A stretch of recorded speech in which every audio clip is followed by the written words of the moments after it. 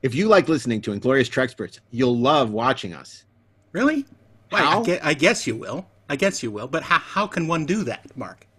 Now you can download the free Electric Now app featuring video podcasts of The Inglorious Trexperts, The 430 Movie, Best Movies Never Made, and tons of free TV, movies, and more. You're saying it's all free? All free? I'm saying it's free. 100% free. 100%. There's no Patreon. There's no premium fees. There's no electronic frontier. Well, there's no excuse not to get it then. There's no excuse not to. That's what I'm saying. So download the Electric Now app today and start watching us right now. You must learn to listen to the Rebel and the Rogue, or you will not be allowed to come with me to Alderaan. If you're a fan of the 430 Movie, you'll love Best Movies Never Made, hosted by myself, Josh Miller. And Steven Scarlatta, where we explore some of the greatest movies never made, like E.T. 2, Johnny Quest, Beetlejuice Goes Hawaiian, and Halloween 3D. New episodes available every other Monday, wherever you listen to podcasts. Hey, this is Mark A. Altman, and if you're a fan of the only gentleman secret agent with a license to kill and thrill, you should pick up my new James Bond oral history, Nobody Does It Better, available now in hardcover, audio, and digital, wherever books are sold. Do you expect me to read? No, I expect you to buy it.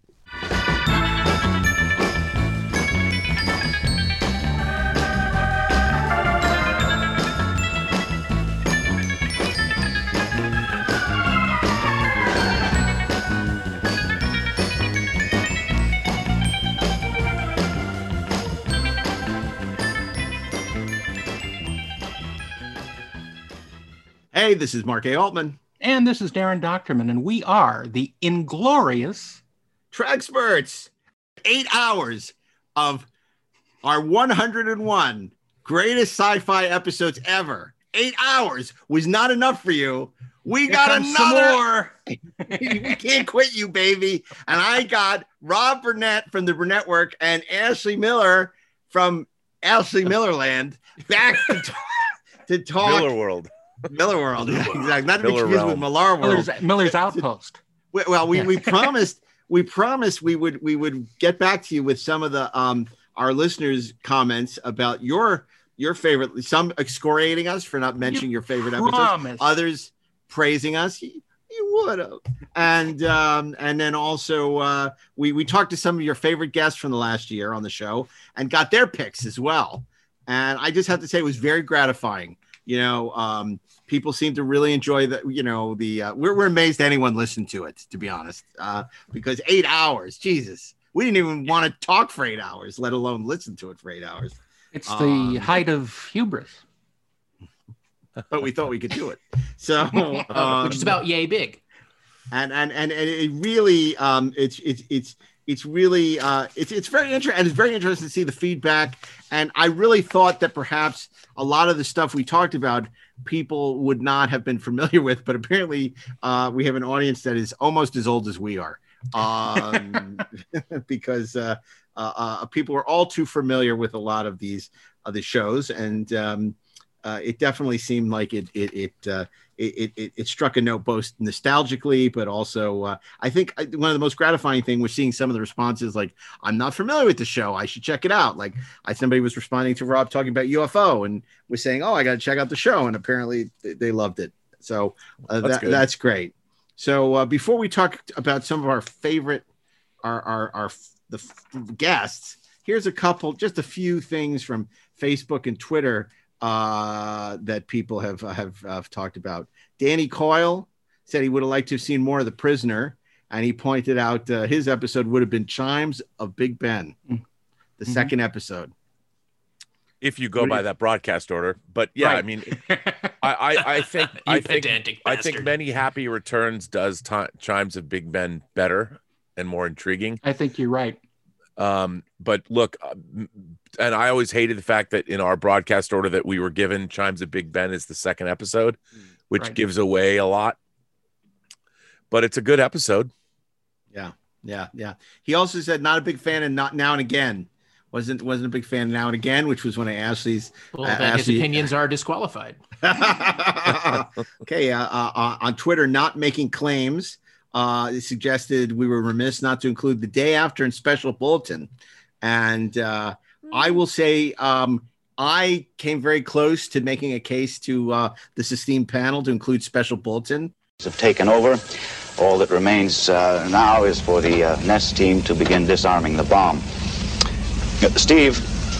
John, the Nest team is now approaching the ship. They're going inside the ship now. What we're seeing now are members of the Nuclear Emergency Search Team. This is a highly classified group. They've been organized, I think, 10 years or so. And they're in a constant state of preparedness to deal with anything concerning nuclear contamination. Considering it's now just before 5, and the bomb, as far as we know, is set to go off at 6. They certainly have their work cut out for them. Which I thought was a wonderful MOW. It was like Orson Welles' War of the Worlds, where basically it was about a nuclear terrorist act in, I think, Maryland, right? On a boat in Maryland or something. Really terrific NBC MOW. Yeah, movie of the week. Told as though it was a newscast. You know, the only problem with the newscast was about every 12 seconds they said, "This is not a real newscast. Right. This is a movie of the week," because they did not want to have one of those War of the Worlds things. You know what? I remember that show, and my problem with it was that all the newscasters were so actory that it pulled me out of the whole thing. Not once would I believe it was ever a real newscast. That's because Howard K. Smith wasn't on it. That's correct. You know, remember Howard K. Smith? With Howard K. Smith warning about the gas leak at Devil's Tower? Absolutely. And he was also in V. That's correct. He was. And gave it the patina of truthfulness, much like Wolf Blitzer and Crimson Tide made me believe. I don't like that image of Howard K. Smith giving the patina of truthfulness to anything. I'll give you a patina of truthfulness. I believe there was a rebellion in the Caucasus. But anyway, that was just me. Then The Day After, which I have to say, Nick Meyer, previous guest to the show. We all love Nick. I think this is a very important TV movie. Not sure I would put it on our list. I really don't think either side wants to be the first to use a nuclear device. It's not a question of who, but where. East Germany sealed off the borders to West Berlin. It's not going to happen. Four principal West German access corridors. People are crazy, but not that crazy.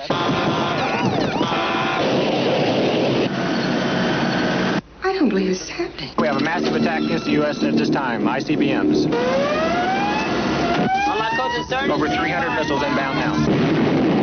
Either we fired first and they're going to try to hit what's left.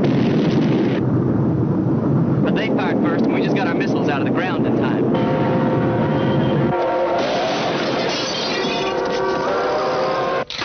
This is not an exercise.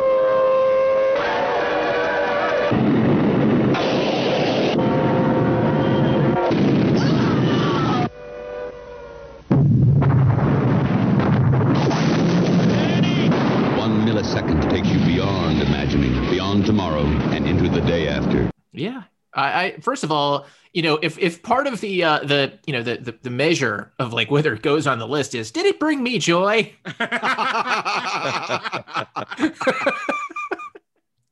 Well, I mean, at number 92, it's Secret of Bigfoot, and at number 91, it's The Day After. What fucking podcast is this?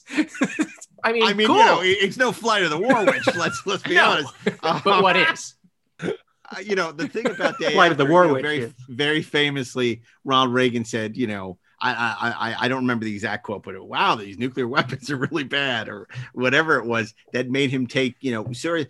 A lot of people feel that it was Day After that prompted him to address nuclear proliferation more seriously, because he realized how so in that sense, it is the most important movie, the number one movie, you know, on our list. But as you said, in terms of enjoyment factor, in terms of drama, in terms of it's just not something that enjoyableness. Pure enjoyableness. I'm not like every year with the kids I want to rewatch The Day After. Special Bulletin was more fun to watch. Yeah, exactly. It was like a terrorist thing. I mean, The Day After was just a monumental. You might as well throw Threads on there. Yeah, because there's a feel good special if there ever was one. Although the Blu-ray's nice.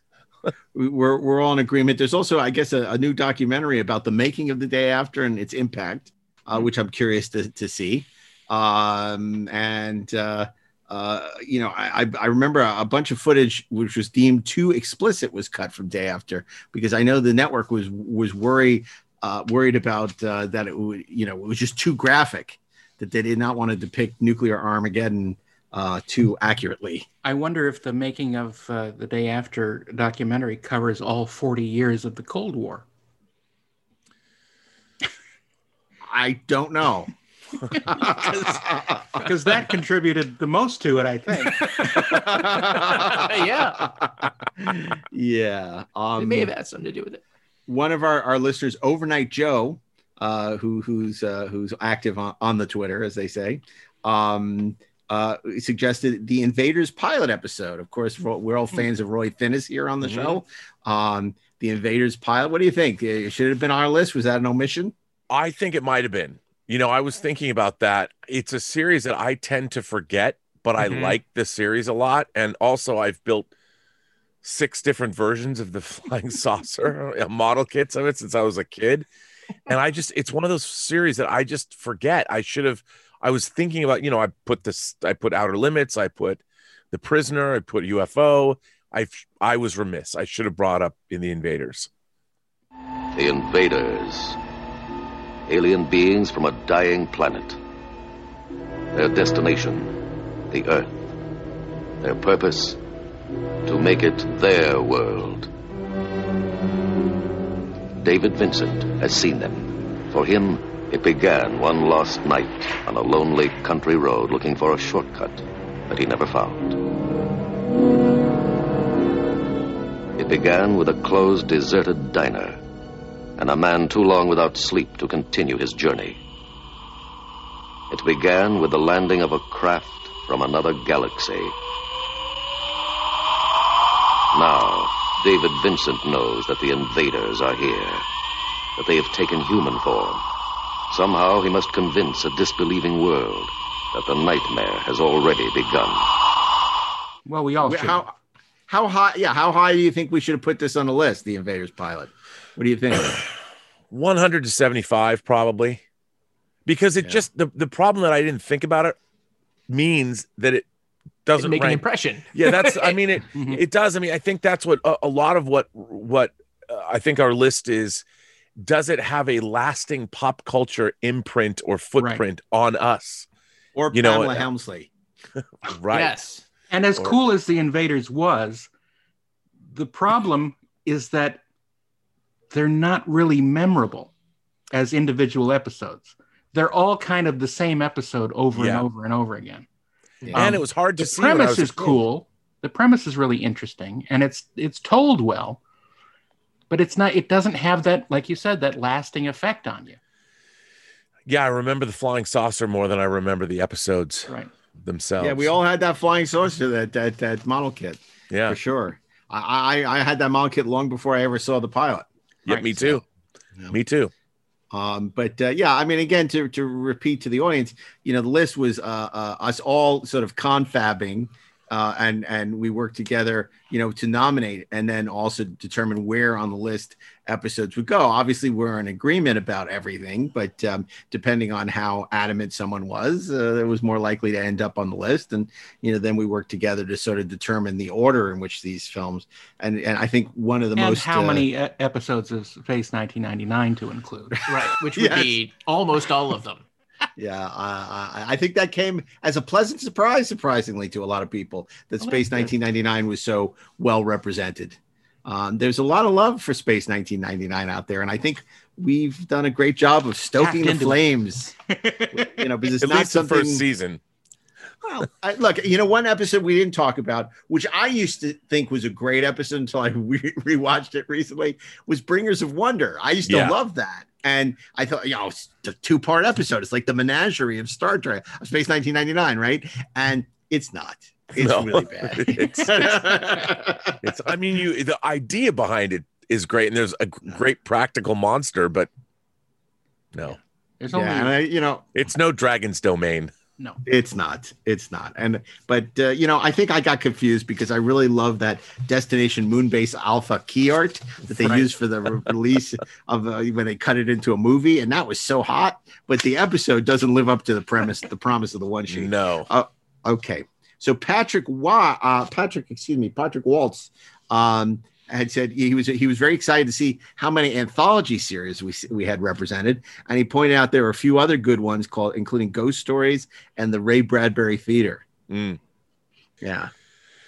I mean, those are both good. I mean, it's stuff like Thriller. We didn't have any episodes of Thriller. No, we didn't have any Thriller. And I think again, it's because no Billie Jean, who is not my lover. But I just think a lot of it was what we were shaped by. Right. Yeah. We personally, I think the list was very, very subjective as opposed to being an objective list. Like, well, absolutely. This is our list. That's right. It's not it's what influenced us and what we remember. Mm-hmm. Because I guarantee you, we didn't go looking up these things on the internet. We pulled them out from our memory because Steve Melching isn't on this show. That's right. Who has the list of everything? Yeah. I mean, if I were going to sit and think about that in terms of the anthology shows, I mean, I could have pulled things from the CBS Twilight Zone, the first, remake of the Twilight Zone, like Shadow Man or Paladin of the Lost Hour. There's some really great Pilgrim's episodes. Soul. Right. Or like, what was the one where like the professor tells the devil to go to hell? Like they're just Get Lost, which is great. I mean, there's so many things, but that's not the name of the episode, but the it's called he's got the t-shirts, Let's Do Damnation, that change all the time. The devil. Yeah. And conversely, I would have pitched the Fantasy Island with Roddy McDowell's The Devil, but it didn't quite make 101, maybe 150, could have been 150, maybe the top 200 episodes, like a 24-hour podcast. Yeah. Well, and also, I felt bad after we recorded that we didn't pick any episodes of Stargate. Like, I don't think that. There's 10. Well, there's 10, but a lot of people. I know, but a lot. That's because we haven't watched it. And I'll say something. Yeah, a lot of people like it, but we aren't a lot of people. That's true. Yeah, we're putting it through our prism, our filter, and I know, Rob, you recently discovered it and are enjoying it, but I wouldn't. So far, I wouldn't. From what I've watched, and I haven't watched that many, but I wouldn't. It's not. It's fun to watch, but there's no episodes that made me go, "Oh my god, this has to go on a list." Yeah, I mean, I will say that it's very Canadian. It's nice, and then you forget about it. Yes, I mean, and there are people who are diehard Stargate fans who love it. And I know, like, there are people at home who are listening who are thinking, "My God, I'm never gonna listen to this show again because how dare they?" But I will say that, where the hell is? I had one of our guests list, which had Stargate on here, but I seem to have misplaced it. He was actually very surprised by the fact that we did not have Stargate. I got Steve Melching's picks here, but got other people's picks. But where is? I bet you it wasn't Dean Devlin's picks. No, it definitely wasn't. It was. Well, okay. I'll look for it when we're on break. Okay, so when are we on break? We're on break after the episode. We'll come back to that. All right. So, I would also say there are episodes of the Outer Limits revival that potentially could have made it. Trial by Fire, which was it Trial by Fire? I never remember the names of any. The Leonard Nimoy remake of iRobot. Right. Where he played the opposite role that he had played in the original Twilight Zone. And Adam Nimoy, I believe, directed that one. But I think that there are a couple of shows, and Karen Walker wanted to just reiterate that she was so thrilled to see Star Trek was well represented. Outer Limits, which, look, a notable omission, which I think we could all argue should have been on there, was Demon with a Glass Hand. Sure. But I mean, sometimes there's episodes of shows that aren't mentioned on every single other list that's ever been done when they talk about the Outer Limits. Yeah. I mean, I think that, yes, Demon with a Glass Hand is really, really good. But part of this is us shining a light on those that aren't always on the list. Right. Which I think is a big part of like the survivors, for instance, being on our list, whereas maybe other like things like the Inner Light or whatever aren't on there. Because we are trying to spotlight maybe some underrepresented episodes. We're trying to bring a little diversity to the list. Yeah. It's like, look, I think we all get delighted talking about the survivors, and what the hell else do we have to say about the fucking Inner Light? It's like, and for an hour, everybody gets depressed and they cry when Picard plays the flute. All right, number 82. And I think we've also talked. Yeah, we also covered an episode that doesn't have the other cast members in it. We've talked about it in our overrated Star Trek episodes. So that's right. Why would we revisit it? But look, I'm sure for some people that was disappointing that was not represented. I look forward to listening to it on their podcasts. Exactly. So here is I'm going to the videotape. This is from actually Tom Vitale, who was a guest on our episode where he was a former executive at the Sci-Fi Channel, and he talked about on our episodes about the Sci-Fi Channel airing the original Star Trek and the wraparound. So he had mentioned the Stargate Atlantis pilot. Tom's comment was, I believe this was the highest rated episode of any original 1 hour series on Sci-Fi ever. It was a 2 hour episode and it was very, very, very good. So that was one Stargate that he pointed out. He also had The Day After on his list.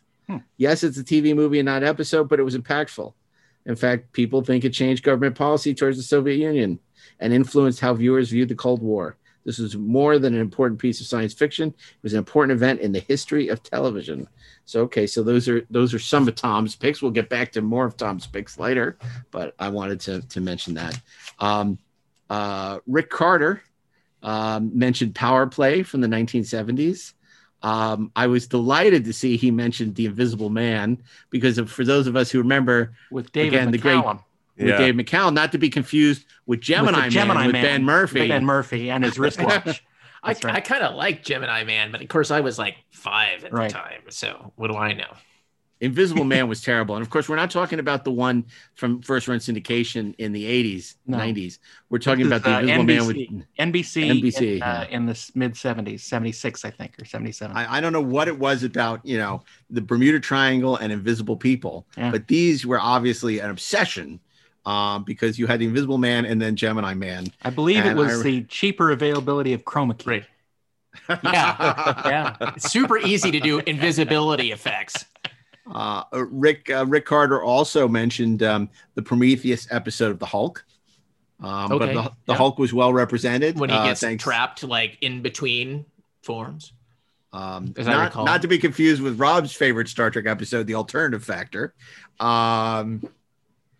And Rob, no reaction to that, huh? Well, I don't know why you would say that. Okay. He also, now this is interesting. This is worthy of discussion. He also said he thinks we missed the mark by not including the Man from Atlantis pilot. Getting down into the lung stem. Now I can see. Elizabeth? Call an ambulance. Elizabeth, what is it? If I told you, you wouldn't believe it. Just call an ambulance. Look, if you've got a theory, let's have it. The man is dying. I know how to save him. Now, get those lights off and get the tubes out of him. We can't just release him to you. It's 12 feet to that door. Either you're going to help me get him out of here, or I'm going to do it myself. Doctor, we can't just let him go. Well, Doctor, I'm taking him. With Patrick Duffy. What? Maybe not wrong, except that it was, I actually remember that, but I don't know that it necessarily made an impression in the way that other stuff did. It just, I don't know. The only impression it made on me was in swimming class that summer. You trying to swim like him? How do you do that? Yeah. You know what, though? The thing about that is the pilot might have been interesting, but again, it's not I've it was one of these. Recently, in the past few months. But Really? Man, it's deliberate paced. Deliberate, Yeah. as they say. That's a polite word for it. Slow as shit. Yeah. Okay, and then Rick also mentioned he thought that we should have included a $6 Million Man was fairly well represented, thanks to its advocate and both Ashley and Rob, who had $6 Million Man episodes they championed, was Jamie Summers' debut in the $6 Million Man, right? Which was the introduction of the Bionic Woman. We had the Bionic Dog, but we didn't have the Bionic Woman as part of our list. Any thoughts about that? Well, the thoughts are that episode would have been fine if there hadn't been a Bionic Woman TV series after it. That's right. Because everything is erased from that episode because she dies in it. Yeah. So you can't really put that in there because there's a whole TV series that makes everything a lie. Well, I don't know if it's a lie. Everything is a lie. Everything's a lie. It's just that it's not emotionally relevant in the way that it is in the $6 Million Man. So it's a good $6 Million Man episode, Absolutely. but it's not about the Bionic Woman in that episode. Right. It's about him. And I think we did kind of talk and we were talking about like the $6 Million Man episodes, like Secret of Bigfoot. I do believe we brought up the fact that Bigfoot and all of that stuff came back in the Bionic Woman, and how those shows like interconnected in kind of cool ways. Unless we forget that the secret of Bigfoot is that he's a woman. Yeah, just a very tall woman robot. That's the secret of Bigfoot. Okay. Victoria's Secret of Bigfoot. I mean, I of course, those movies. I mean, the introduction of Jamie Summers was a huge deal at the time, and they were some of the better episodes. But I was actually, I thought our picks on $6 Million Man were quite good, given that the show, in retrospect, in our memory, is so superior to its actual execution. Right. Mm-hmm. Alliance WTTC. Now this is a big look. This is very legitimate. I think we got taken to the woodshed a little for Babylon 5 not being better represented. Alliance I think WTTC it's Babylon 5's fault, says but that's just me. the Babylon Squared trilogy. I know other people had said World Without End. I think there were a couple episodes that people had pointed out that were notable by their omission from our list. It was represented by Severed Dreams, and a fine episode of Babylon 5 that is. Any thoughts about Babylon 5's place in our countdown? I'm not really sad or embarrassed that Babylon 5 never really made it into my psyche, so I will not be shamed into not putting it more on our list. Because it just never hit me, and that's just my personal preference. You won't be shamed, numbered, stamped. That's right. Stamped, spindled, mutilated, spanked. Yeah. I mean, I'm a huge fan of Babylon 5, but I think what people forget about Babylon 5 is it was a serialized, ongoing story. So in my mind, when someone says, okay, the Babylon Squared, that whole trilogy, well, to me, the whole show is kind of one long story. Yeah. So it's really hard for me to. Severed Dreams was something it always stuck with me because I was like, I didn't expect that to happen, with the Earth forces fighting against themselves. And I remember that because the idea of revolution and your own side suddenly being at odds with one another was something that stuck with me, especially when you're dealing with something like, the Shadow War and you've got Vorlons and the Minbari. But I Severed Dreams and the title stuck with me too. Mm-hmm. Well, it's funny. You'll be shocked to know that I actually took this list fairly seriously, unlike which I do not take seriously. But no, I'm kidding. But I took this list fairly seriously, and so when we decided on Severed Dreams, I actually went back and watched a bunch of Babylon 5s because I wanted to make sure that was the right choice. Right. Mm-hmm. And I have to say it was because some of the other episodes I remember at the time thinking were so freaking great didn't really hold up as well as I thought. I mean, was it World Without End where I mean the Times Squared stuff, which he's saying we missed the boat on. I don't feel we missed the boat on, but there was the episode where they finally confront the shadows and the Vorlons, and I remember thinking that whole thing when the Centaurian Ambassador is on Centauri, and he thinks that he's rid it of any shadow influences and that they're going to be safe. And suddenly he realized he was the shadow. I'm like, oh, that was really great. When we watch that, it's going to be amazing. And I rewatched it, and I'm like, this is not 101 material. And it has that thing where Stephen Furst has that little moment where he said, I swore that I would, have your head on a pike and wave goodbye to you. And there's this little, in the middle of all this superheated operatic stuff, it's that like Joe Straczynski weird fanboy humor where he's like doing this little wave to the head on the pike. And it's like, oh, that stuff so takes me out of the episode. And there's so much I love about that show and admire about that show. But here, I'm just looking for while we talk, because I did, like I said, I actually went back and watched a ton of stuff because I felt like I wanted to take this thing seriously. Here it is. It's Into the Fire. That was the episode. I'm sorry, Into the Fire, which again, I remember years ago, Rob and I had that on a list of best sci-fi of whatever year it came out, and remembered. So I was looking at all these Babylon 5 episodes, and I was like, Severed Dreams definitely stood, above. But I get what Rob's saying, which is true, that it's one like novel for television. So I think it was, I don't think we missed the boat too much on that. I will say we did miss the boat on this next one. Patrick Macias was shocked that we didn't have Cosmic Whiz Kid on our list from Buck Rogers, and I have to admit that we did get we got 33 from Battlestar Galactica, shockingly defeated City on the Edge of Forever, but it could have really been a three-way tie with Cosmic Whiz Kid because of course Gary Coleman is so great in that episode of Buck Rogers. Mark, you keep saying take this list very seriously, and then you come up with something like this. Yeah. I know. I have to say, I do. This is not the one which is the recap with the clips. This is the one with Ray Walston as the villain, who is going to try and kill Hieronymus Fox. He was Boothby, Geneseo. right? Yeah, yes, he's a badass in Cosmic Whiz Kid. I have to tell you, like, look, I get why people dig that. I dig that, but there was something about the Gary Coleman of it all and Buck Rogers kind of in the wake of our conversation. The only problem with Gray just kind of made me go, well. The only problem with it is that it's called Cosmic Whiz Kid. Now, if it had been called Cosmic Cheese Whiz. Well, maybe. Yeah. Okay. And I would say, like, today when they don't have the titles on the episodes anymore, it's okay, but it had it in giant, like 60-point type, as we now know, extended.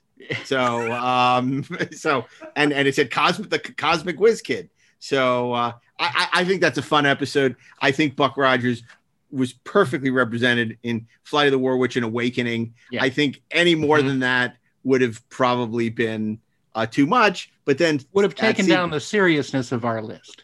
But, at CBS, Spock did say he was disappointed that we did not have Space Vampire and Return of the Fighting 69th from Buck Rogers on our list. I've come for you. I'll kill them all to hear you. No! A space-age vampire stalks a lonely space station, and Buck must race to prevent Wilma from joining the ranks of the undead. You stand between me and something I want. You were attacked by corpses. Something or someone is draining their souls. It feels so good.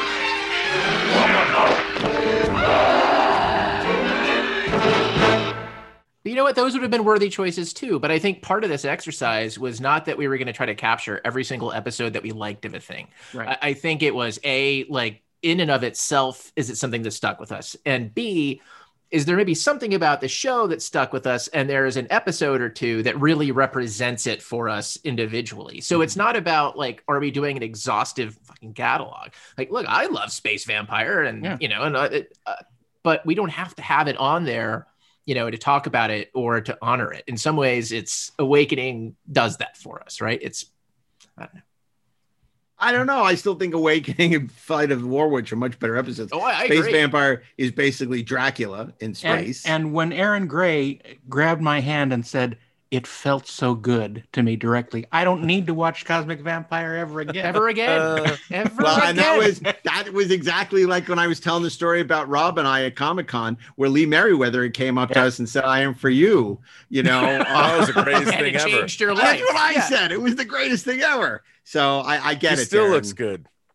She looked great, and that was, and she had a great sense of humor about it. Yeah, unlike Clint Howard. Okay, so Jay wants to give the nod to the War of the Worlds miniseries from the 80s.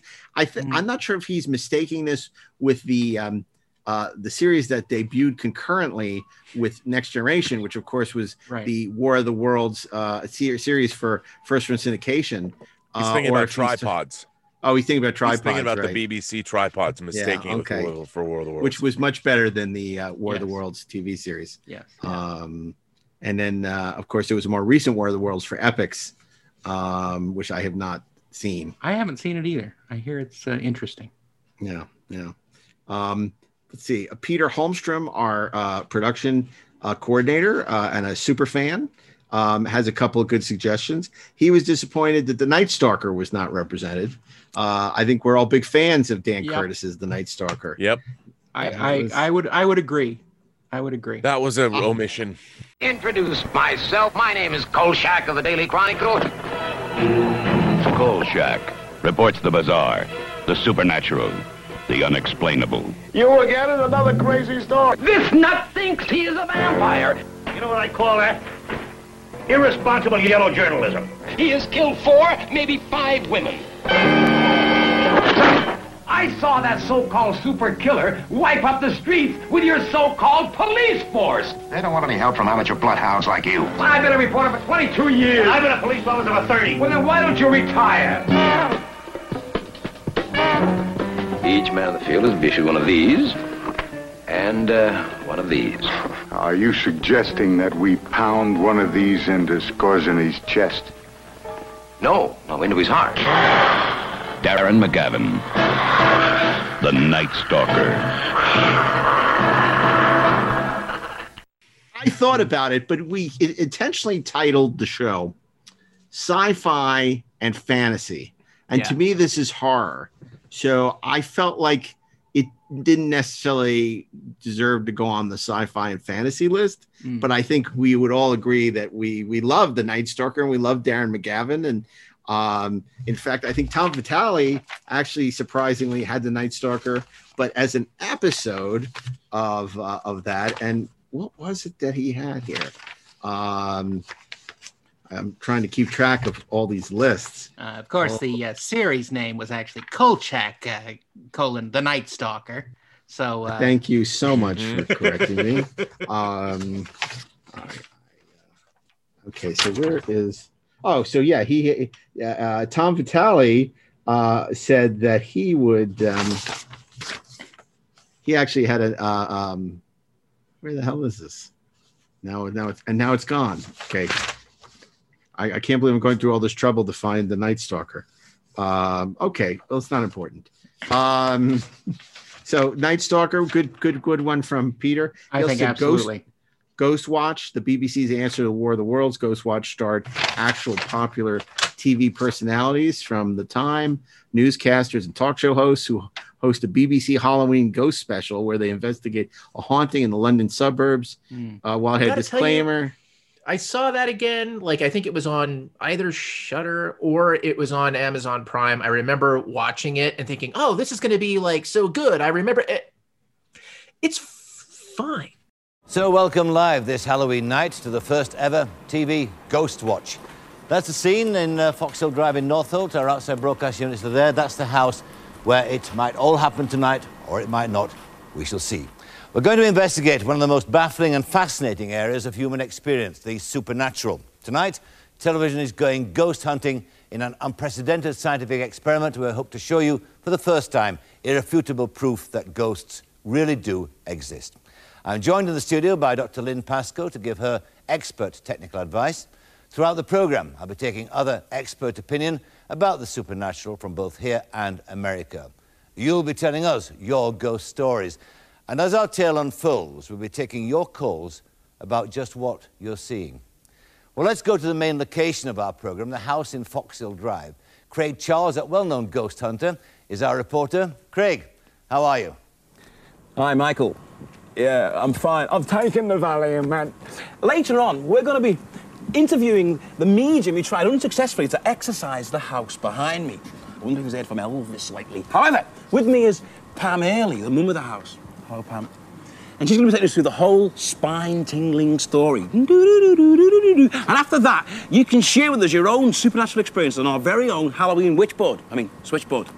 Over to you, Smithy. I think the problem is it didn't have Howard K. Smith in it. And if you're going to have real-life celebrities, you need Howard K. Smith.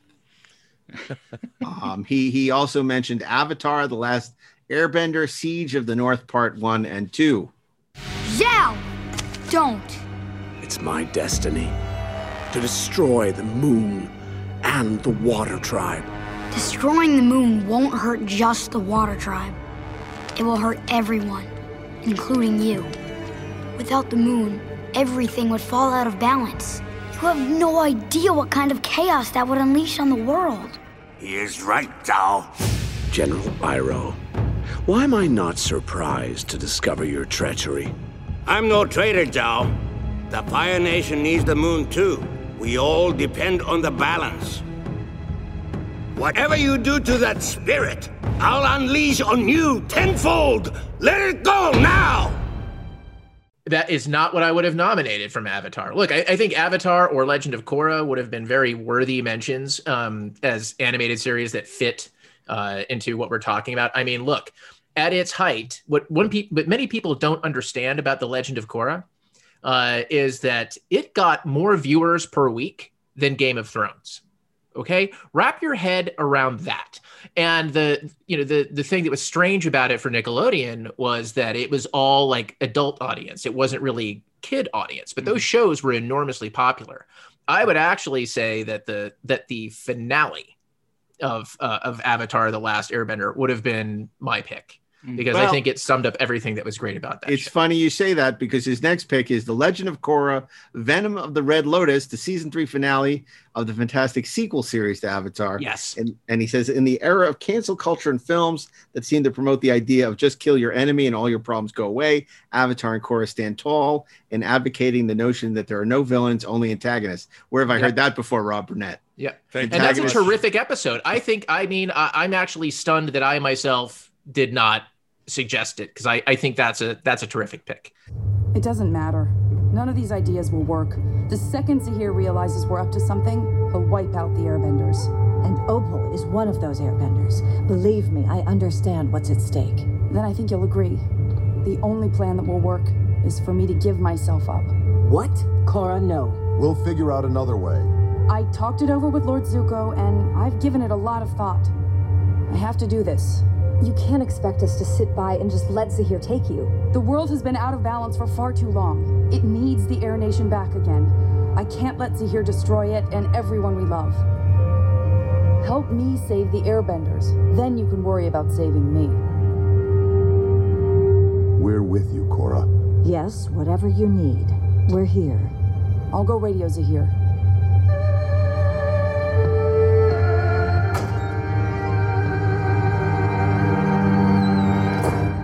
You know what, though? If we went down the animation rabbit hole, I mean, Batman, the animated series would have, I think we would have had so many more animated shows. I mean, there should be an animated version, but we just don't watch animation. Well, I think that maybe on your show Cartoon Barroom, which will be premiering later this year, you might want to consider doing an animation list, because I do think that, as I learned in publishing when I was back in my publishing days, people love lists. Because they love to compare what they would put on the list. So if we've seen anything from these holiday specials we do every year, people love lists. I would be remiss to not mention, Mark, that you're still in publishing, as evidenced by Nobody Does It Better, which I was recently reading the other day. Thank you for pointing that out, Rob Burnett. And let's see, Buffy, the Buffy the Vampire Slayer book you wrote, the 2-volume books on. So Say We All. So Say We All. Just oral history of Battlestar Galactica. Since you haven't thrown out a plug yet, I figured I'd do it for you. I appreciate that. I must say to our audience, I was gratified by seeing all the people who purchased one of my books for the holidays, and thank you. I'm glad that you would do that, and I hope you enjoyed them. Okay, that would be the 5th Year Mission, Volume 1 and 2. So Say We All, about Battlestar Galactica, and of course, most recently, Nobody Does It Better, a complete oral history of the James Bond films. Okay, so wrapping up Peter's picks, speaking of animation, he also had a Clone Wars pick. We had the Clone Wars was represented several times on our list. He picked the Mortis trilogy.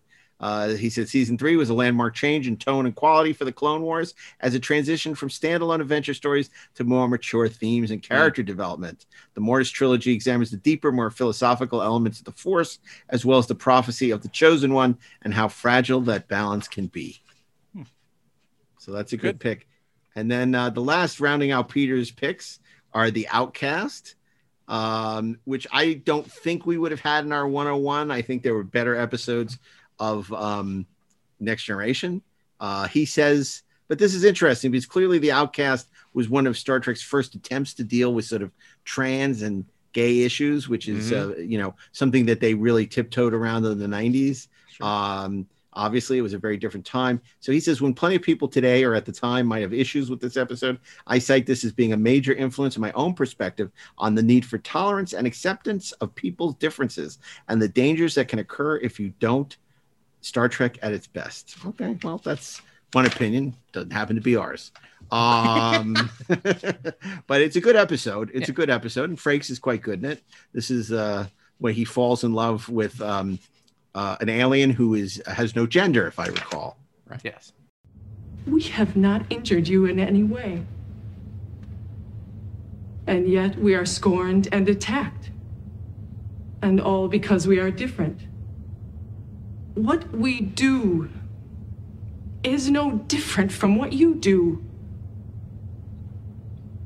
We talk and laugh. We talk about our families, and we worry about the future. And we cry with each other when things seem hopeless. All of the loving things that you do with each other, that is what we do. What right do you have to punish us? What right do you have to change us? What makes you think you can dictate how people love each other? Right. Okay. Fascinating. Okay. And his last pick would be from Millennium, also represented our Contown once. He had Lamentation. Underappreciated show. Frank Black, played by Lance Henriksen, has spent a life delving into the darkness of criminals and serial killers, but here for the first time, he's confronted by an evil that is even purer than that, terrifying stuff. On an all-new Millennium, Frank Black has pursued the darkest evil. It knows you, Frank. But Friday... Oh, my God. Evil... Who are you? ...finds him. An all-new Millennium. Who's in my house? Friday at 9, 8 Central on Fox. Parental discretion advised. You know what? I kind of agree, except that I mean, actually, I do agree. I think that's a great episode. But if I were going to nominate another episode of Millennium, I also would have gone down the Darren Morgan rabbit hole again and nominated Jose Chung's Doomsday Defense. Yeah. But it's interesting. I think both of those episodes that we picked, somehow someone got behind me. Mm-hmm.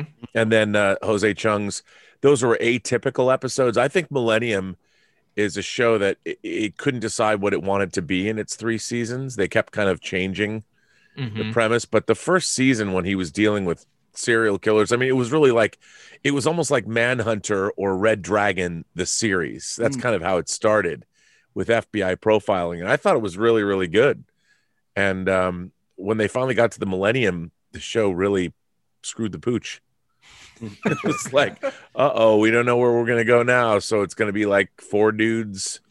I think it was tough. People forget how hugely popular X-Files was at the time. Right. And so this was first and foremost an X-Files spinoff, which was a blessing and a curse, and much more successful than the Lone Gunman series, which followed it, and then Harsh Realm, which was not a spinoff, but in the world of the Chris Carter-verse. Right.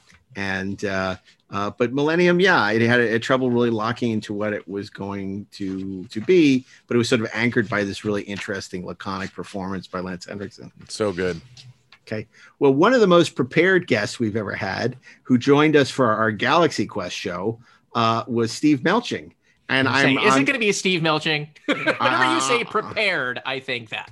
I'm surprised that the Fires of Uranus from the Galaxy Quest TV series is not on his list. But what is on his list is his number one, and this is again, this was given to us before our final episode aired. So he had the same pick, 33 from Battlestar Galactica.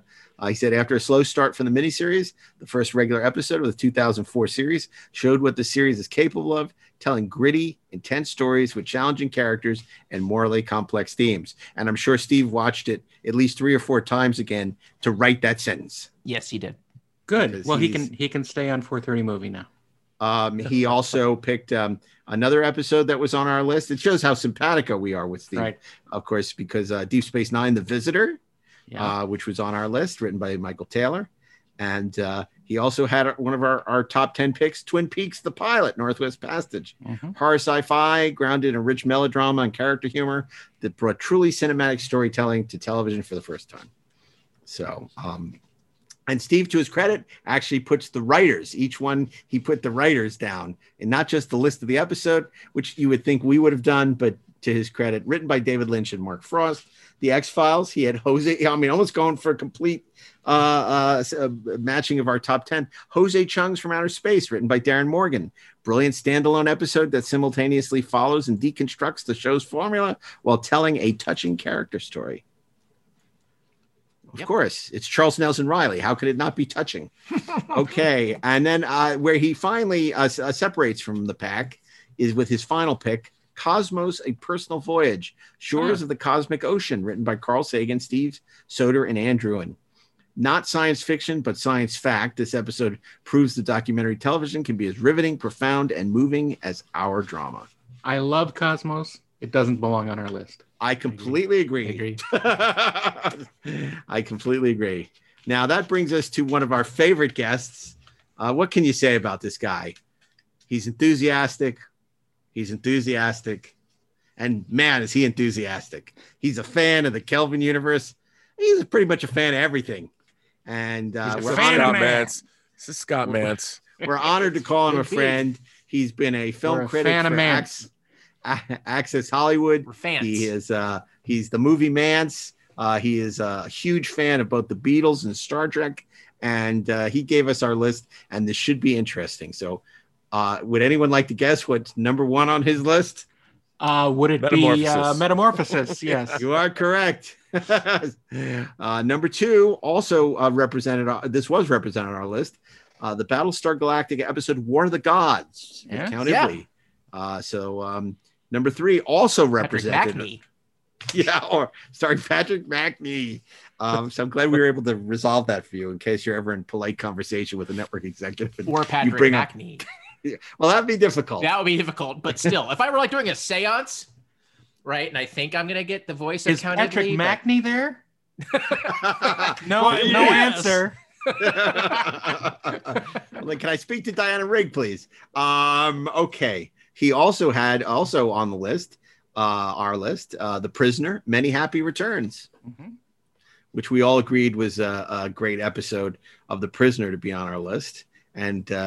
Again, it was hard only having one episode of The Prisoner because, of course, I think that's a series that we all love. Yes, but there is only 17 episodes. Yeah. Okay, and now Buck Rogers makes its triumphant return. The Plot to Kill a City. Must discover what final retribution the assassins are planning against the Directorate.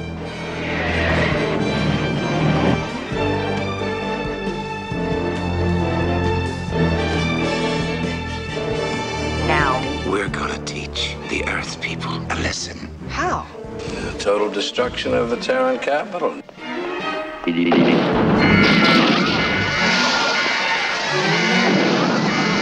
Entire hangar's going up in 5 minutes. I believe this was the episode with Frank Gorshin. Unlike Steve Melching, he did not provide his insightful analysis and plot synopsis. So I will have to go by memory. I do believe that was Frank Gorshin who wanted revenge against Dr. Hewer and was plotting to kill destroy... a city. Riddle me this, Buck. I am obviously a fan of the original Buck Rogers. I don't see this in our top 101, but I'm not surprised that Scott did. Okay. And Scott finishes his top 5, which is a great pick. Doctor Who, The Caves of Androzani. Yeah. Androzani. Yeah. You want to say something about that, That's Darren? Italian. It's fragile. It's Macnee. It's Macnee. Macnee. It's Macnee. It's Macnee and cheese. Perry, I see Professor Jackage newest stuff. Good old Jackage. Jackage? You got the bat's milk? Contains an antivesicant, I imagine. Interesting. Where is it? What? The bat's milk. Finished. Only enough for you. There must be something I can do. Tell me. Too late, Perry. Going soon. It's time to say goodbye. Don't give up. You can't leave me now. I might regenerate. I don't know. Where is it? Feels different this time. Like all of of Doctor Who, especially from that time period, it's very long, and the stories are interesting, and there are great moments from them. They aren't memorable to me. I remember all of Doctor Who from 1974 through 80 as one big episode. So if anything of Doctor Who of that time period would be put in, I would put Robot, which was the first episode with Tom Baker, because it's really good and it's really fun and it's really memorable. Look, I think a few people had mentioned that we missed the boat on Doctor Who. I don't know if we missed the boat. I mean, there's so many great Doctor Who episodes. I mean, I think there were some David Tennant episodes in addition to Blink that we could have had. I mean, Blink was certainly the one to have, but I mean, Love and Monsters was a really good episode. Rose, which introduced her as a companion. There's also the Tom Baker episode, The Seeds of Doom, which was sort of like a Day of the Triffids kind of thing, which was pretty cool. And then The Runaway Bride, which introduced Catherine Tate, which is also super fun. So, I mean, there are definitely episodes, but I mean, to me, Blink was a no-brainer. I think Rob nominated that. But you could go down a very deep rabbit hole with Doctor Who. Yeah.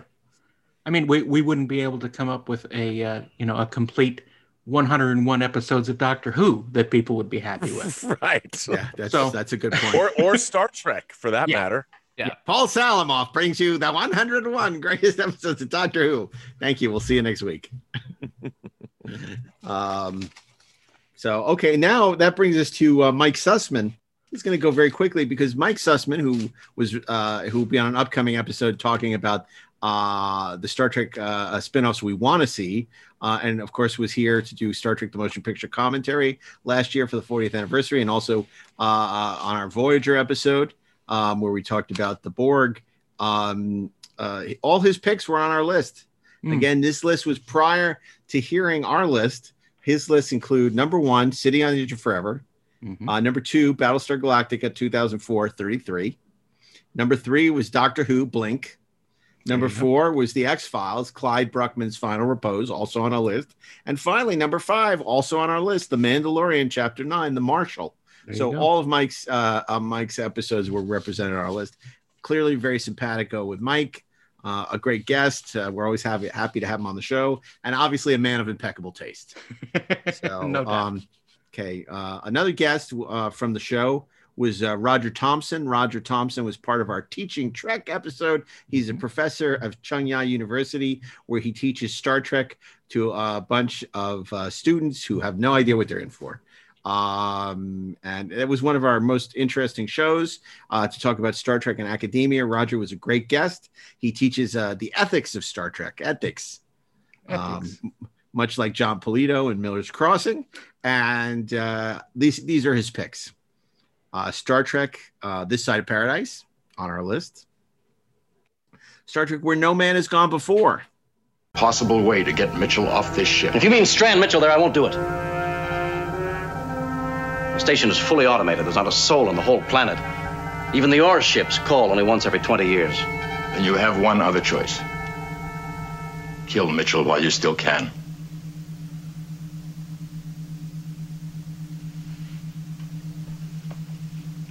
Get out there. It is your only other choice. Assuming you make it while you still have time. Will you try for one moment to feel? At least act like you've got a heart. We're talking about Gary. The captain of the Valiant probably felt the same way. And he waited too long to make his decision. I think we've both guessed that. Set course for Delta Vega.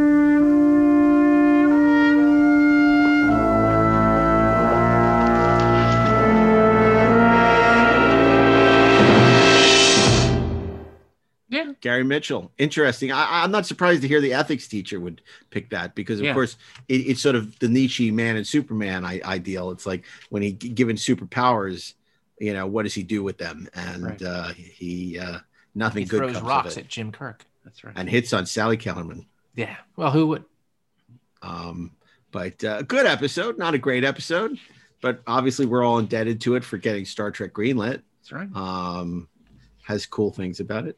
Now, this is an interesting choice that you would only find on Roger's list. Next Generation. The episode is Ethics. This is the one where Worf becomes a paraplegic. Right. And they have to conduct a medical procedure, a risky and medical procedure to determine whether or not, Worf will ever walk again. After a devastating injury, Worf will never regain the use of his legs. a crippled warrior chooses suicide over life as an invalid. I want you to help me die. Can a medical miracle save him? If he goes into that operation, he could come out a corpse. Or will he die under the knife? He's going into cardiac arrest. On Star Trek, The Next Generation.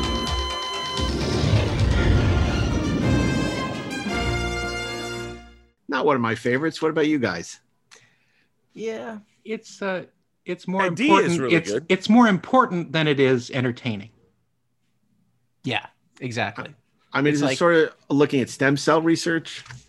It's just give me the right. You know what? It's just one of those things where I think that episodes of television need to be like engaging and entertaining. And I don't mean like in one tone, like, hey, it's fun, like, in their own right. I think they need to work as drama first. Messages are great. If you want to give me a message, write it down and send it to me, but if you're going to and having a message with an hour of drama is also great, but it needs to be great drama first. And I don't think ethics is. It's so funny. The famous Hollywood quote, about message movies is, well, if you want to send a message, call Western Union. But you say that now, and nobody knows what that Western means. Union telegram Send an is. email. Send me a text. Yeah, I mean it's so funny. Okay, so now also on his list, you're gonna love this, from everyone's favorite, Space 1999, Black Sun. That's interesting. That's a good episode. Yeah. I like Black Sun. Famously about a black hole, but they called it a black sun. Right. Yeah. Because it's kind of cool. Yeah, kind of cool. Not as cool as that 1979 classic, The Black Hole. No. Look at the size of that hole. No, Black Sun What? is a good first season episode. It is. And spooky. It's got a great score too. Yeah. And well represented on that wonderful 4-disc set of Barry Crane music from the original Space 1999. So there we get a little Space 1999 action. And his last pick is a series that was not represented on the show. I wonder how you guys feel about that. Voyage to the Bottom of the Sea, The Phantom Strikes. Next week on Voyage to the Bottom of the Sea, the eerie return of a ghost ship and its ghost captain. Captain, a terrifying journey into the beyond. I want you to kill Captain Crane. What happened? Tell me what's happened. Tell me!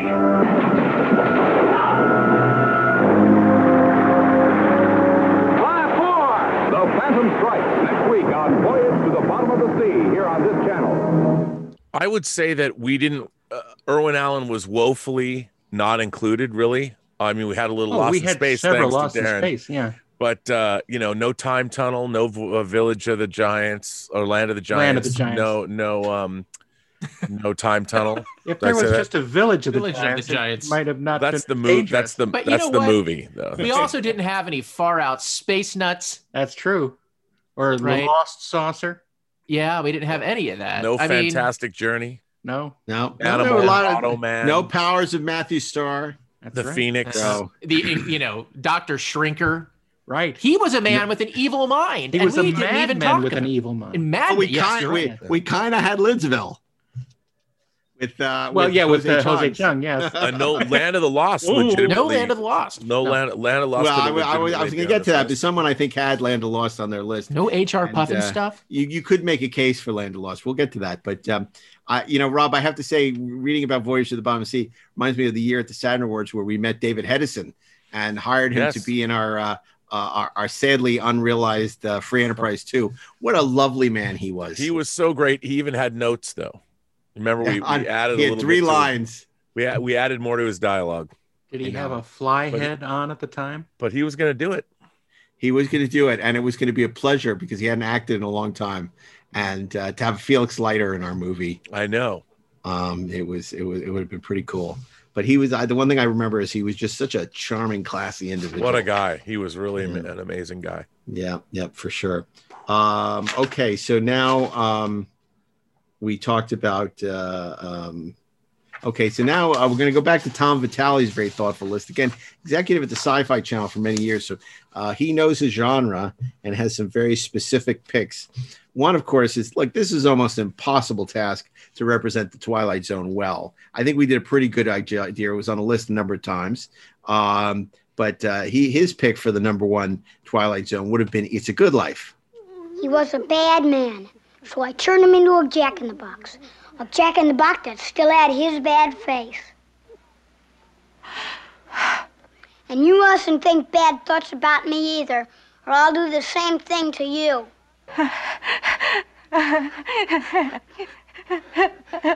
Play some more music. It's good what you've done to Dan. It's real good. It was swell. It was just swell. Mm-hmm. Yeah. And you could make that argument. Agreed. But that goes back to our statement of we don't necessarily want to have the ones that are on everybody's list. Right. Agreed. I mean, that's why I think having Walking Distance was great because it's not something you see on a lot of lists. Whereas, we did have Eye of the Beholder and we didn't have Nightmare at 20,000 Feet, which was interesting. No. Particularly given the... Because honestly, it's not a very good episode. I know, but I said given the fact that we're all such Shatner aficionados here. I disagree with that. Shatner is great, but it's not very good. But there's a man on the wing of the plane. But, here's the thing. On the wing. Almost there's a that is permeated pulp culture. Pop culture, too. Pop culture, more than virtually any Twilight Zone. Everyone knows Nightmare on Twilight. And how many times have you gone on a plane and looked out on the wing to make sure there wasn't a man on the wing of the plane? Every time.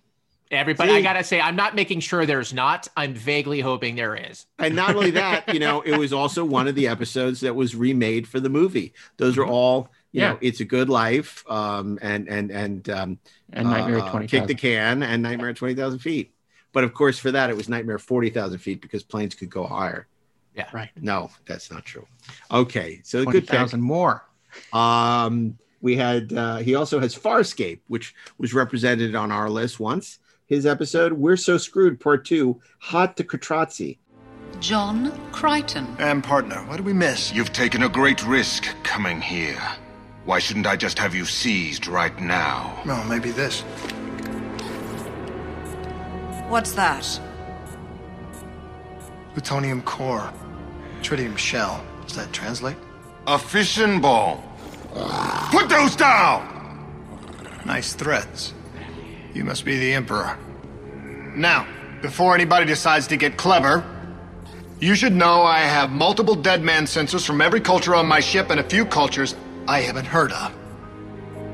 My heart stops. We all go boom. He says, I love your guys' choice of Farscape, but I would argue that We're So Screwed is the best episode of the series. I know that David Kemper and Ben Browder were particularly proud of this episode. It had a manic energy, and Browder was given a lot of freedom to improvise during the filming of this one. It's a great episode. Crichton wears a nuke to a peace negotiation and jumps up and down on a conference table. The fate of the galaxy is in Crichton's hands, and he uses the threat of ultimate destruction to force peace upon two violent and warring sides. The episode has a great peacenik message. It really is wonderful.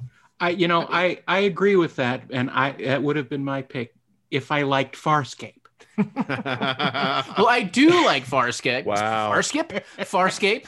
And I think that, that's a totally fine pick. But again, to me, if we're going to represent that show, then I wanted to talk about the thing that I don't think you normally talk about with Farscape. You talk about like the manic energy and how like funny it is and kind of like all that other stuff. But I think when that show is at its best, it really made you feel something in a very visceral way, which is why I didn't pick that episode. But I think that's a worthy pick. No, it makes me feel I wish we had put A Taste of Armageddon on the list from Star Trek. Mm-hmm. That's what it makes me. Just a taste. Just a dab. It's like the chef would like you to have a sample of Armageddon. He's sending it out to the table and along the sequel with the bread. episode, A Dash of Doomsday. Yeah, the Doomsday Dash. Tom also has on his list the pilot from Lost. Mayday! I've just been through a trauma here, okay? We've all been through a trauma. I haven't felt the baby move since yesterday. Give it a break. I know your type. You saw what that thing did to the pilot. What makes you think we're any safer here than we are in the jungle? If you see anything, run. What is that? Something else is already transmitted. Her voice is weird. What's she saying? What is this? Come here. Freaking! Come on, bring it! Nothing that I crushed the thing. Go on. Something's coming. It's coming towards us, I think. Let it go! Guys, where are we? One of the best science fiction pilots ever made. Yep. Maybe the best of the series. We talked about How many episodes does he have on his list? He seems to have a lot of them. He's supposed to have 5, but he couldn't help himself because he also has. And again, I would quibble with this Frank Herbert's Dune miniseries. Better than the David Lynch movie. Very successful, incredibly well made. No, one of the top Children 5 of Dune, yes, but not the Dune. Yeah, I'm not a fan of the Dune miniseries either. And I am a fan of the David Lynch movie.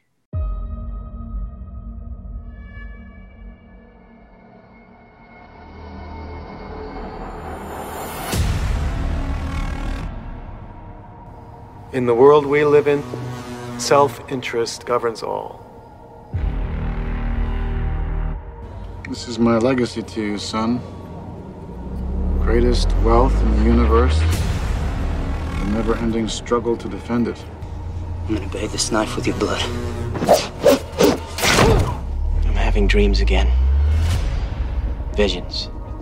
Even when I'm awake. This place is changing me. It's the spice. It's in the air we breathe, in the food we eat. I can't escape it. But knowing there's a trap is the first step in evading it.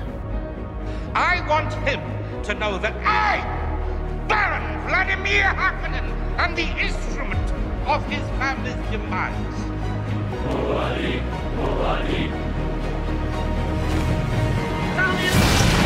Run! Just run!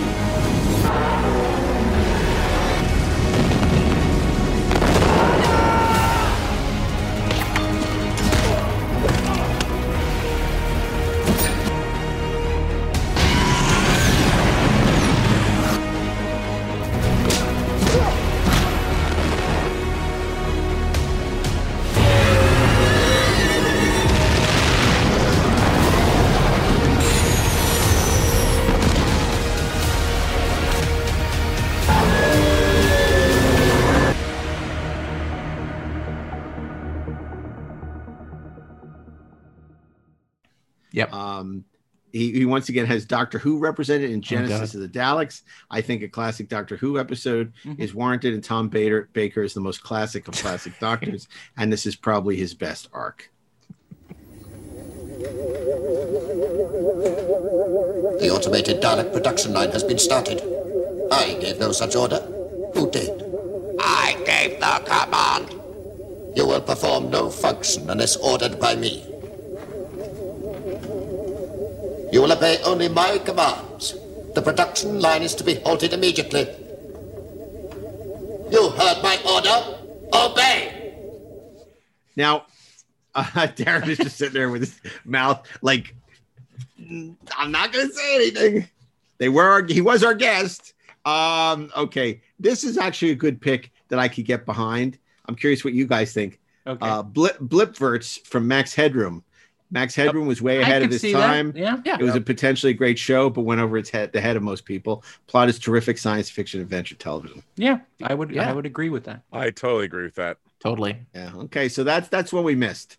You know, it was a short-lived series on ABC based on the popular character from British commercials, I believe. Matt Frewer played Max Headroom. Amanda Pays was the lovely Amanda Pays, who is in fact represented on our list in the Bilson and DeMeo Flash. That's right, and in Corbin Burnson's life. Okay, yes. Interesting. Okay, so good for you, Tom. You found one that we think should be on the list. Also, Orphan Black, Variation Under Domestication. Orphan Black is considered one of the best science fiction series of the last decade. This is probably the best episode for a very strong first season. I have to say, I watched the show religiously. I don't know if I would go along with that statement. I he was a network executive. He indulges in hyperbole. I was a big fan of Tatiana Maslany. I really liked the show. I don't remember anything about it. Yeah. I mean, if we're going to go that route, why not, the pilot of Dollhouse? Why? No. Because it wasn't good. If anything, I'd make a case for more episodes of Buffy and Angel. I mean, Buffy was represented 3 times on our list, which is about right, with Hush and The Body and there definitely could have been more Angel. And check Angel, we only had Smile Time. Yeah. We could have done more than just Smile Time for sure. Absolutely. Now I'm curious what Ashley says about this next pick. This is from Fringe. The episode The Day We Died. Fringe turned into an excellent science fiction series after they stopped pretending they were a near genre procedural and embraced the genre. The episode is great and was a bit of a turning point for the show. I think great is a strong word. Okay. Rob, any thoughts, Rob?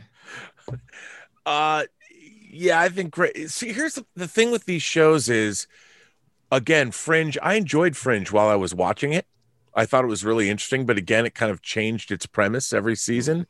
But it became really interesting. But after it was all over, it was over for me. You know, I didn't go back and I didn't revisit the episodes.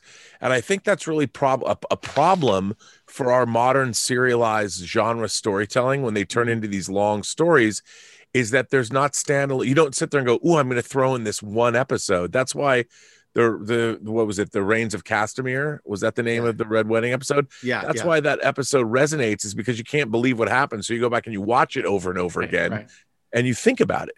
And when we were growing up, these episodic shows, they were standalone shows that you could put in and watch for 50 minutes and enjoy them, and you felt you got a full meal. Yeah. Whereas all these modern serialized shows, I don't think they have the rewatchability. You have to take big bites of them to remember them.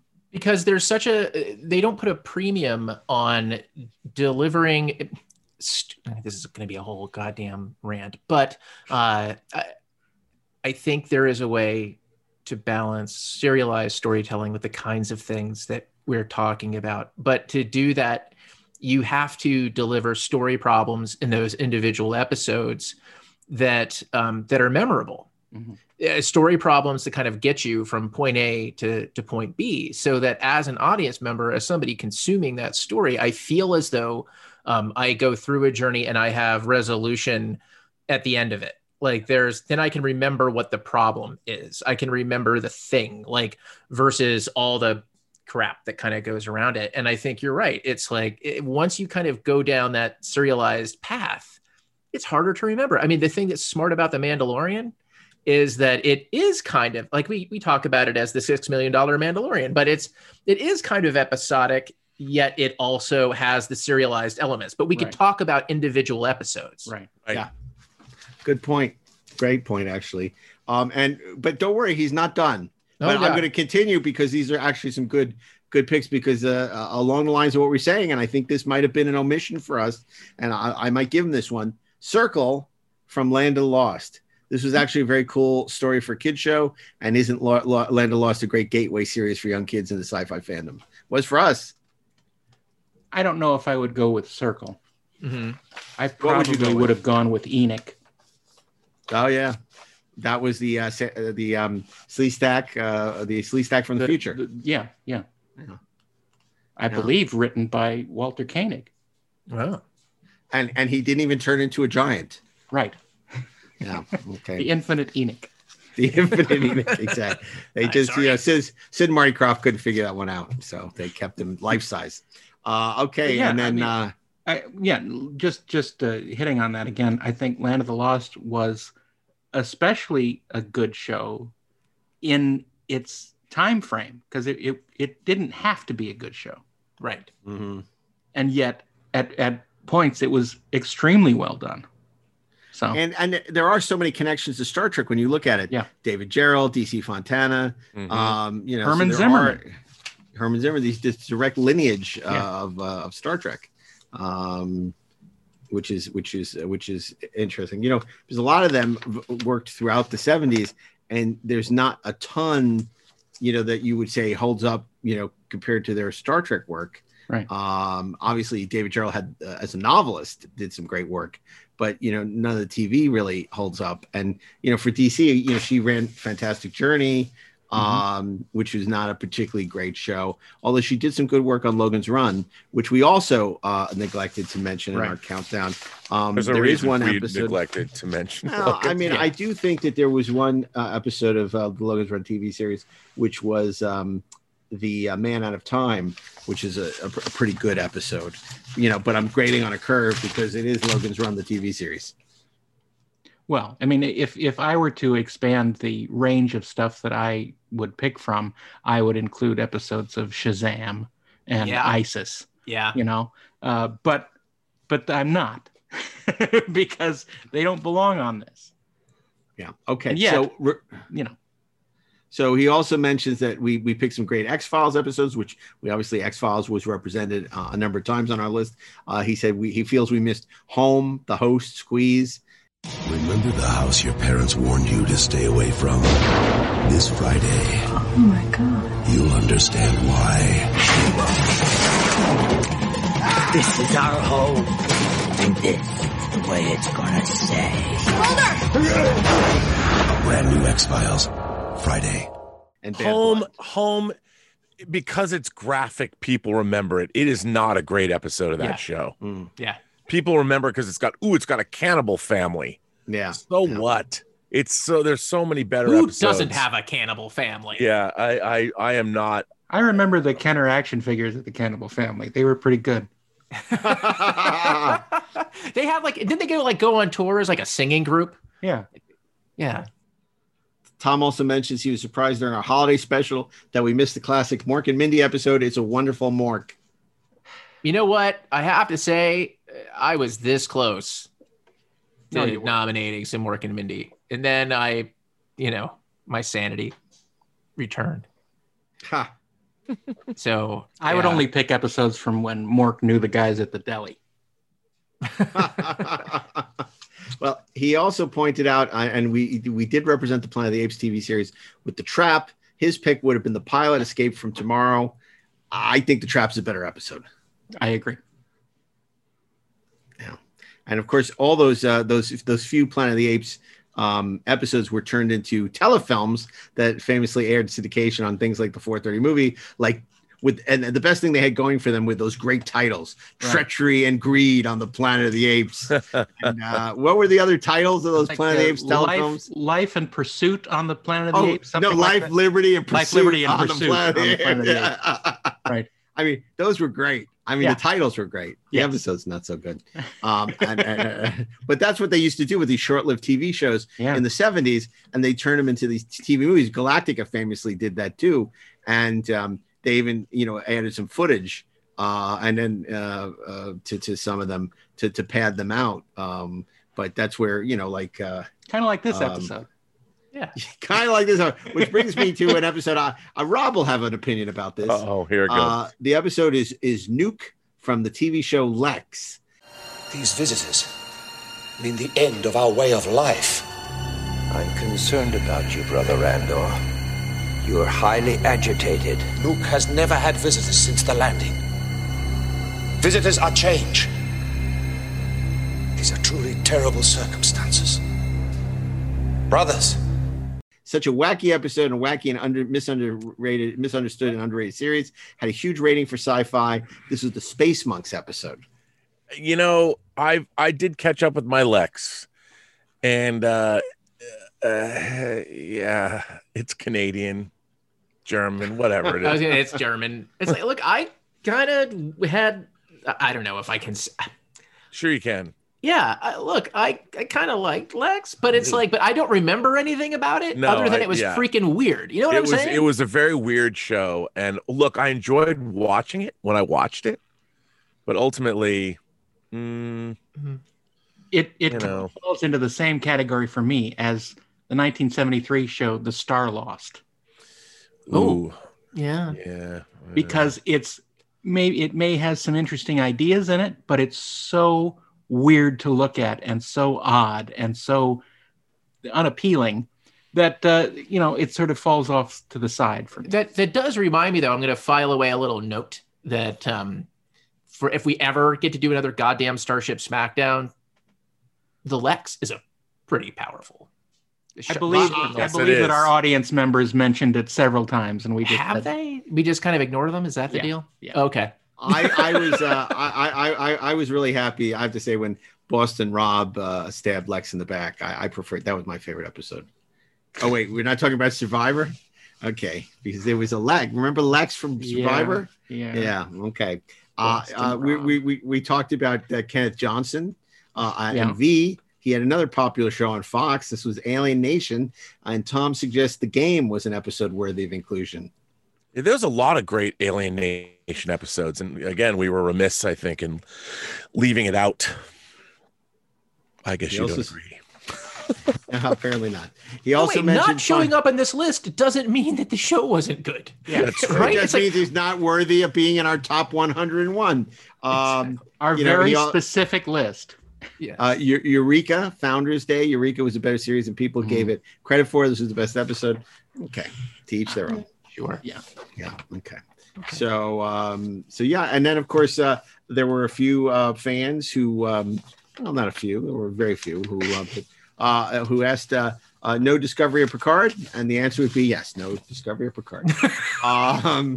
That's correct.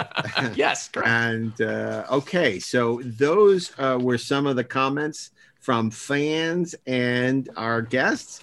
Guys, what do you think we missed the boat on? Anything you would have, in retrospect, like to have seen on the list that maybe we didn't include? I think the list was pretty thorough. Mm-hmm. And I feel sort like of hit on things that we normally don't think about, but I don't know. It's tough for me to look at 101 great episodes and not have Journey to Babel on there, not have Q-Who on there. Yeah, but again, as we were talking, it's not the greatest episodes. It's the episodes that are, most memorable to us. The title of the episode is the 101 greatest episodes ever. That's what it is. Yeah, but there's the idea of the greatest when you're sitting back and kind of and looking at it with a critical eye, like as a critic, right? And then there's the greatest, like when you're talking to your friends, you're like, that is the greatest thing like I've ever seen. But that's true because you're grading it on its ability to entertain and enjoy. Now, if part of that is nostalgia, so be it. But also to stick with you. Grading it on the ability to fit it into the list. Well, look, exactly. I'm sure 102 through 150 would be equally interesting. Absolutely. And that's why we're about to bring you another 6-hour, 3-episode. I realized. No.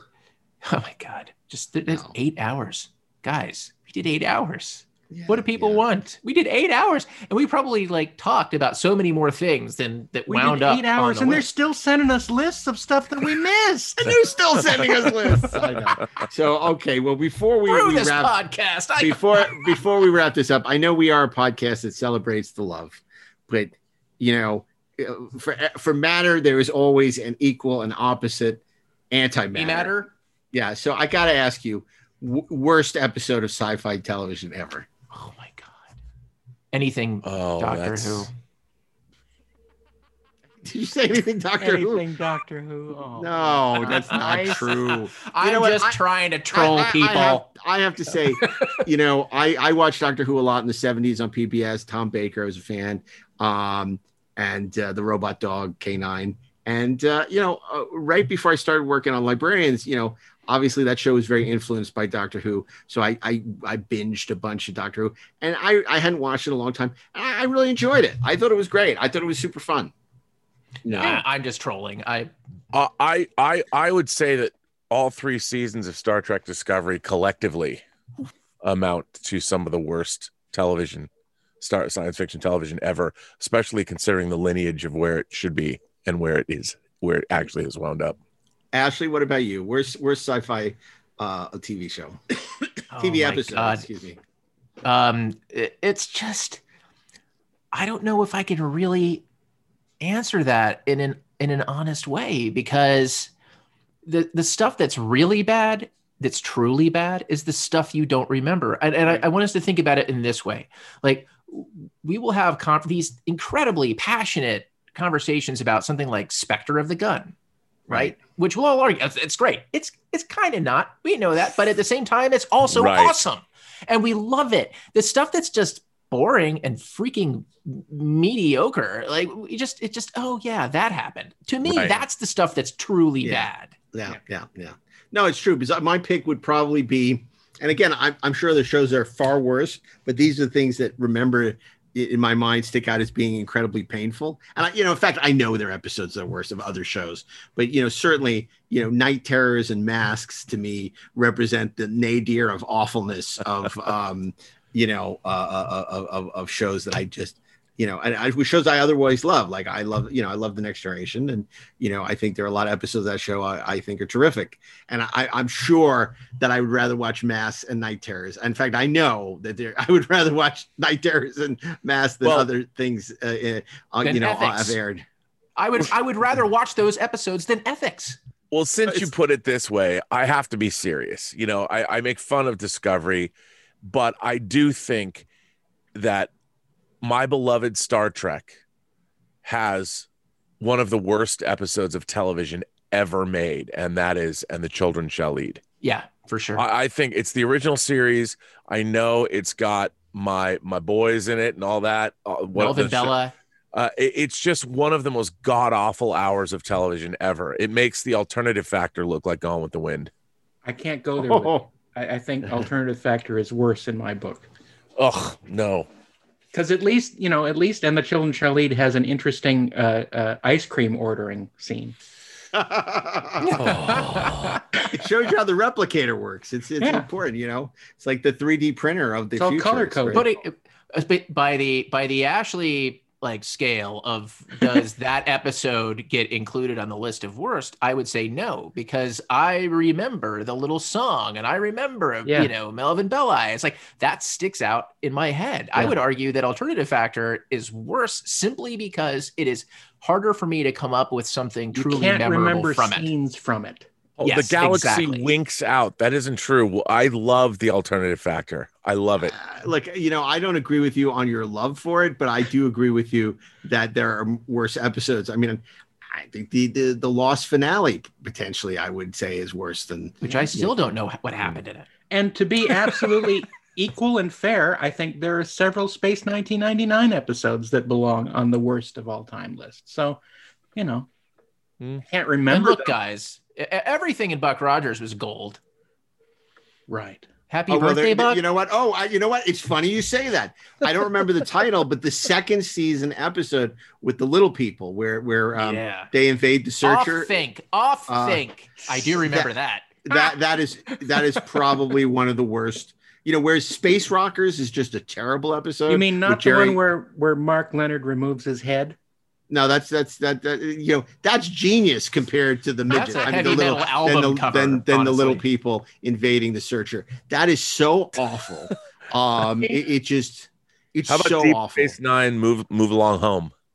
Oof, there's an attempt by some fans, I think, recently to redeem the reputation of Move Along Home. Apparently, they've not seen the episode; they just like the title or something, because that episode is horrendous. It's awful. It's really awful. I would like to have those fans move along home. You talk to anybody who worked on that show, and they all are like that and Meridian. Remember Meridian, where they did Brigadoon? And I love Dax and Terry Farrell, but man, was that bad.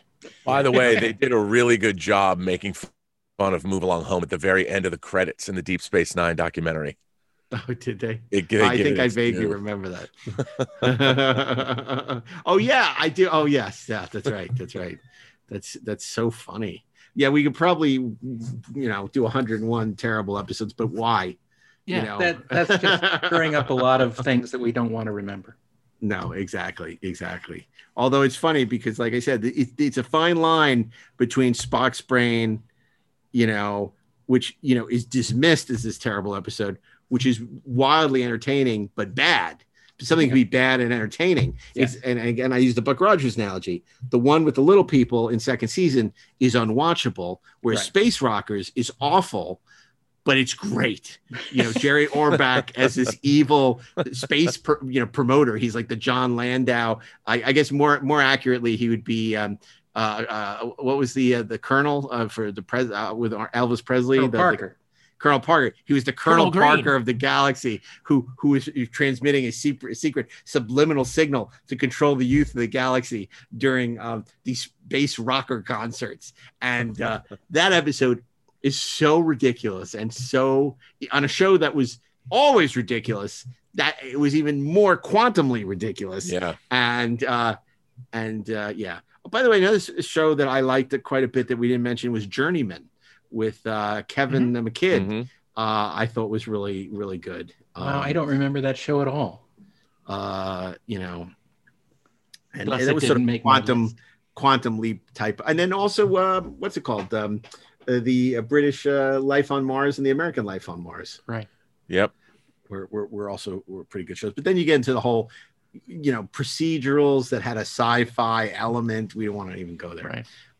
So, okay. Well, listen, here we are in hour 25 of our 101 sci-fi episode countdown. This has been an absolute delight. Not only was it super fun doing this with you guys over the holidays, but seeing the reaction of fans and listeners to our picks. So now we've devoted over 9 hours. and it was turned a little something we thought up on a lark into a colossal waste of time. But I love the fact that we talked about, look, we talk about Star Trek every week on the show, but that we were able to talk about all these shows that we very rarely not only talk about, think about. There's some stuff on that list. And when you talk about, Incredible Hulk and some of these shows, I mean, there's some really esoteric shows that we delved into. And I mean, Dark Room. I mean, which I was mistaken, by the way.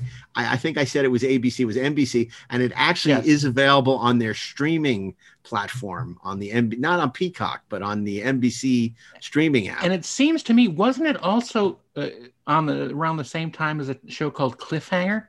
Yeah, I remember. Oh sure, and Otherworld, and then also, there was a very short-lived show with Vincent Price called Time Express about a time-traveling train. Yeah, right. Which was on CBS, and it didn't last very long, fortunately. And are you ready for the time traveling train? Well, anyway, this was great. Now that really leaves us in a quagmire because next holiday season, I don't know what we're going to do. Well, luckily we have a little time to think about it. Yeah. Well, I was going to say we have 11 months to think about it, but after finishing this podcast, we now have about 3 days. Yeah, we need to start recording if we're going to get everything out. Yeah. Well, guys, this was a grand adventure. I want to give special thanks to Rob, Burnett, and Ashley for giving so much of their time to go on this walk down memory lane, to ease on down the road as we talked about incessantly the 101 greatest sci-fi episodes ever. I hope you'll join us again next year for whatever we do or later this year. But until then, a very special thanks to Peter Holmstrom, who pulled all the clips for us for this 5-part episode. Zach Raggett's our production associate, our sound engineer, the great Bill Ritter, who I think we pushed to 11 with this one, and he delivered big time. You know, what happened to these little 50-minute shows you used to delivering me? What is this 3-hour thing that you're sending to me to mix? And of course, our producer, Natalie Miscali, and everyone at the Electric Surge Studio. So thank you for that. And if you, after all this, still have more to say about this never-ending countdown, you can always reach us on social media at Inglorious Trek, or Inglorious Trexperts on Instagram or Facebook. But until next week, when we bring you an all-new episode of Inglorious Trexperts, we wish you stay safe, stay healthy, stay at home, and keep on trekking ingloriously, of course.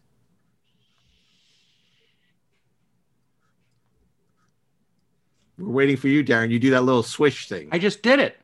What, we didn't hear you. Can you do it again? Keep on trekking ingloriously, of course. Shh. Engage.